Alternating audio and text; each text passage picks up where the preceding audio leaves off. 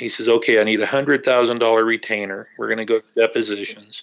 He goes, Mike, or you write the check for 50 grand and walk away. I go, I can't believe it. So I wrote the check and left. Welcome, my friend, to the best real estate investing advice ever show. I'm Joe Fairless, and before we get into the show in today's episode, which I know you'll get a lot of value from because we stay out of all the fluffy stuff and we get straight into the good stuff of real estate investing advice, I want to give a quick shout out to today's sponsor, and that's Patch of Land. They are making this show possible, and they're making tons of flipping projects possible all across the country. If you don't know about Patch of Land, then they are the number one company to go to for projects that you're flipping because they have all the money available right now. Once you get approved for your deal and yourself as a sponsor or a borrower, you're going to be funded by them, and then they go raise the money through their crowdfunding platform. So you don't have to worry about all that. They'll take care of the money and the funding for you. You just have to worry about making sure your project's a success.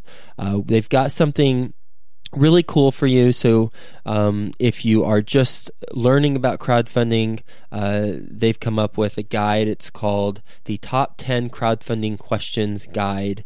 And they're all the questions that you might be asking yourself. And they're all the answers. They don't leave you hanging. They got answers too. All the answers to those 10 crowdfunding questions. So you can go to patchofland.com/best ever and get that guide.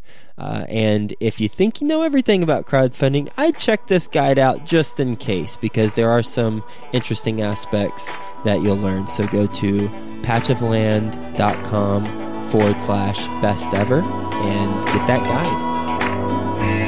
Hi, Best Ever listeners. Welcome to the best real estate investing advice ever show. I'm Joe Fairless, and this is a show all about getting you the best real estate advice ever from the best ever guests. We've interviewed Barbara Corcoran from Shark Tank, Robert Kiyosaki, the author of Rich Dad, Poor Dad, and we cut out all that fluffy stuff. We get straight to the good stuff. So without further ado, with us today, our best ever guest, Mike Fish. How you doing, Mike? I'm doing great. How are you? I'm doing great as well. Mike has over a decade of real estate investing experience. He has controlled over $11 million in real estate. Now he's a realtor and investor who continues to buy and sell in the Arizona White Mountains. He's based in Pine Top, Lakeside, Arizona, which you told me that was about 100 miles from Phoenix, plus or minus? Well, from Phoenix, about 200, actually, just depending on where you're at. But if you head east on 60 out of Apache Junction, another 100, 150 miles, okay, you'll be right here where I live. And he sometimes takes that path on his Harley that he likes so much. Non-real estate related interesting fact about him is he's done a 48-state trip on his Harley. And how long did that take you? Took 10 weeks, over 12,000 miles, and ended up going on a cruise to Hawaii. So I rode to Hana, and I just got to get Alaska, and I'll have them all 50. So that's awesome. Well, certainly something that, did they have the GoPro cams back then when you did that trip? You know, even if they had, I probably wouldn't have used them.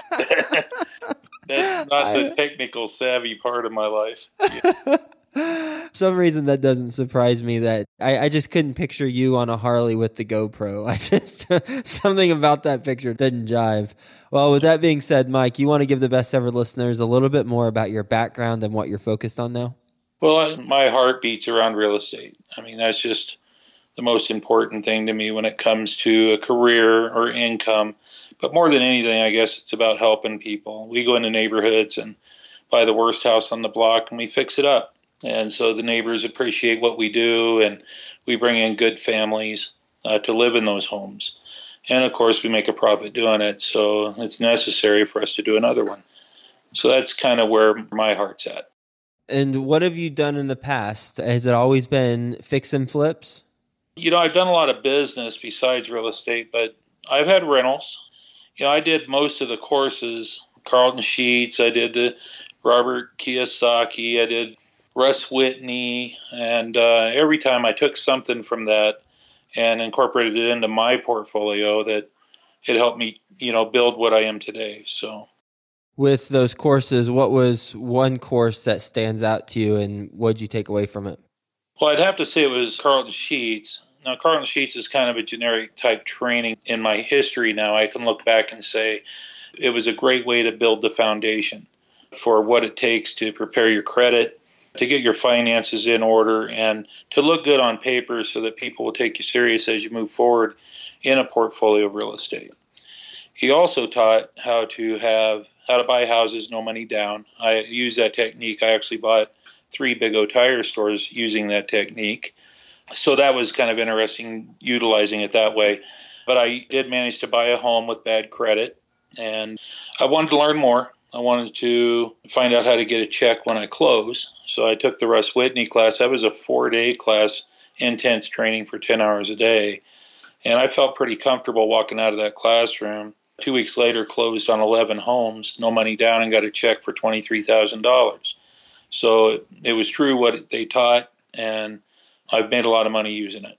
Well, you gave me all sorts of things to ask you about in those that response. So first, I'm just curious. You said you learned how to buy homes with no money down, then you applied that to buy 3, did you say 3 tire stores? Yeah, actually, I got a neighbor, OPM, Other People's Money. Him and I had a lot of history, and he actually funded me the initial money I needed on the first location. And it was Big O. I owned the store at 43rd Avenue, McDowell. A year later, actually 10 months later, I purchased the store at 51st Avenue in Peoria. And 1 month after that, I purchased a store at Dobson University. So within 14 months, I guess, 12 to 14 months, I actually owned 3 stores. So, the second and third store I actually used, Big O actually worked with me because of the success I was having in the first location. So did you have to put any of your money into it for the second and third ones to acquire them? No. I just walked in, took them over. The thing about owning a business like that is the inventory is actually purchased and billed 30 days later.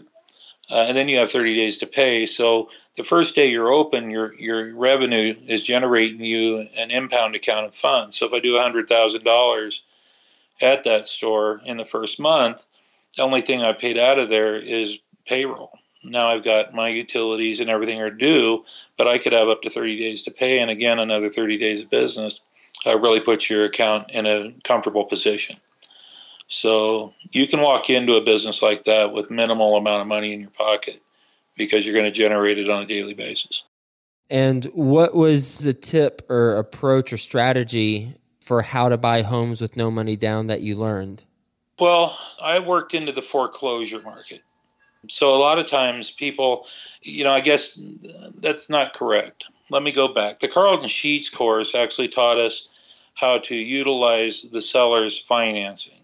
So he would ask them, how much do you have to have down? Well, I want 10%. And then, okay, well, it's a $100,000 house, so you'll finance 90. And what is that interest rate? And he would come up with a payment.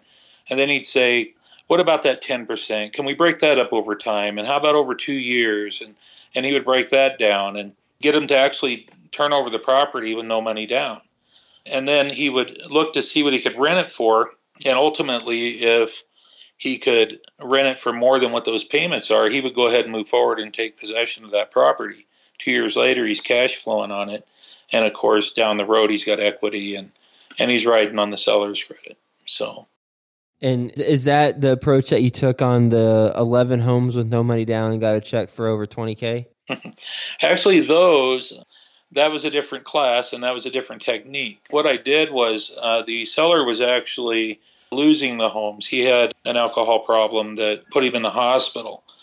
And the family had taken over the properties, and I had actually knocked on one of the doors, and the renter had given me the contact information. So I contacted the owner, and they said, well, we'll let you know, and a week later called me, gave me the list of properties. I thought it was 3 or 4. It ended up being 11. And so I did a spreadsheet. He did a spreadsheet. We toured the properties. He flew in.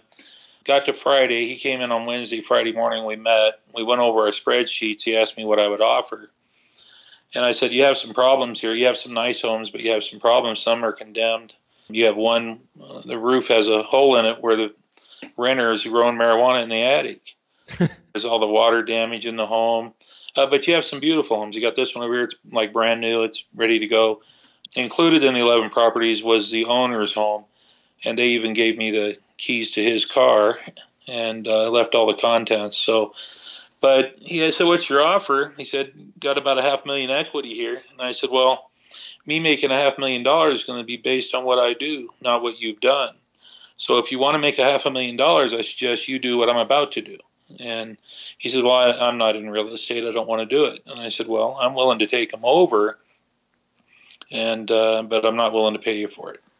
He said, you won't give me anything. I said, well, you so much as get a light bill on one of these houses, I'll take care of it.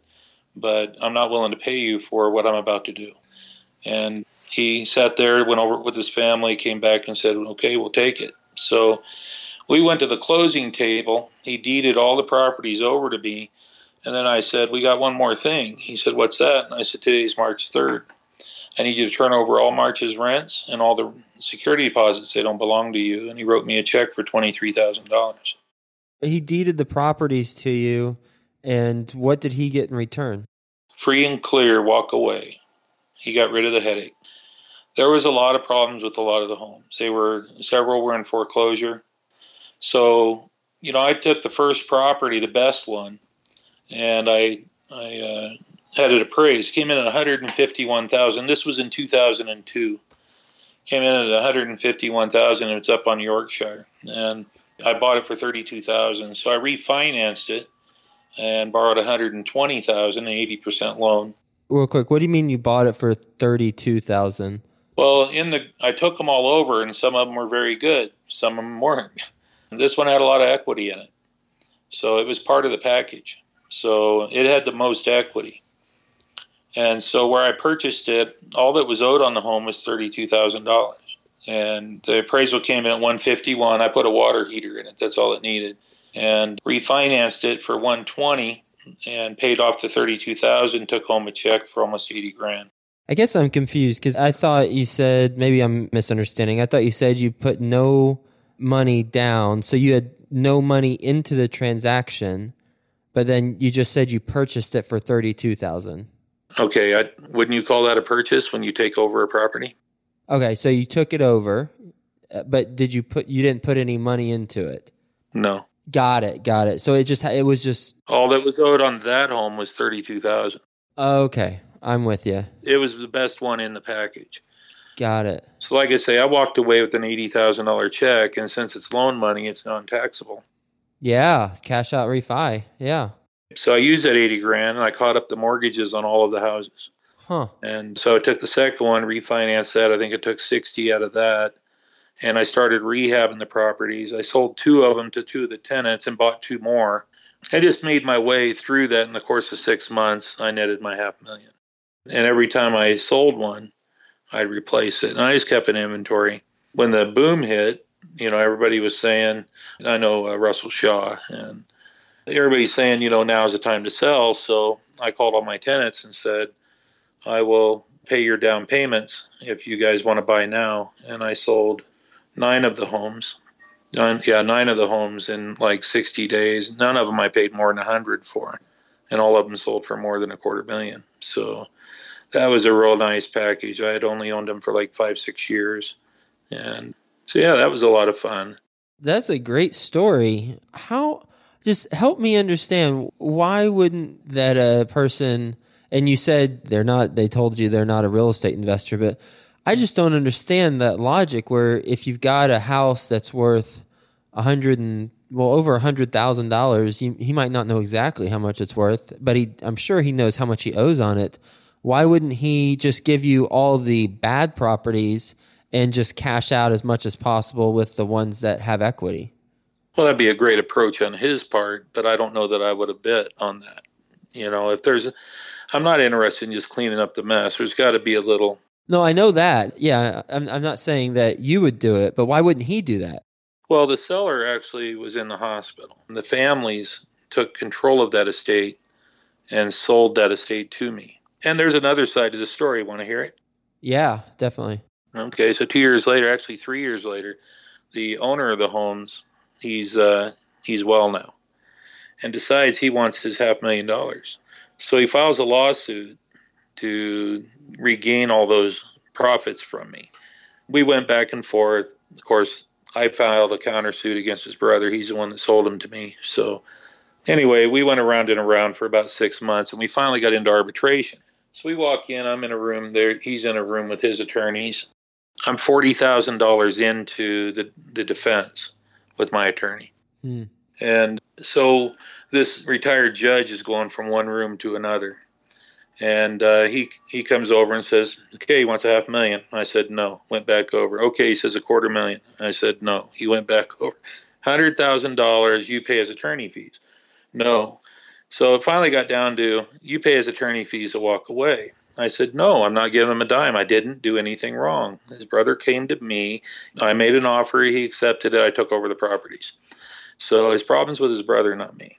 And they said, well, then they're going to go to court. I go, how much is attorney fees? He said, $50,000.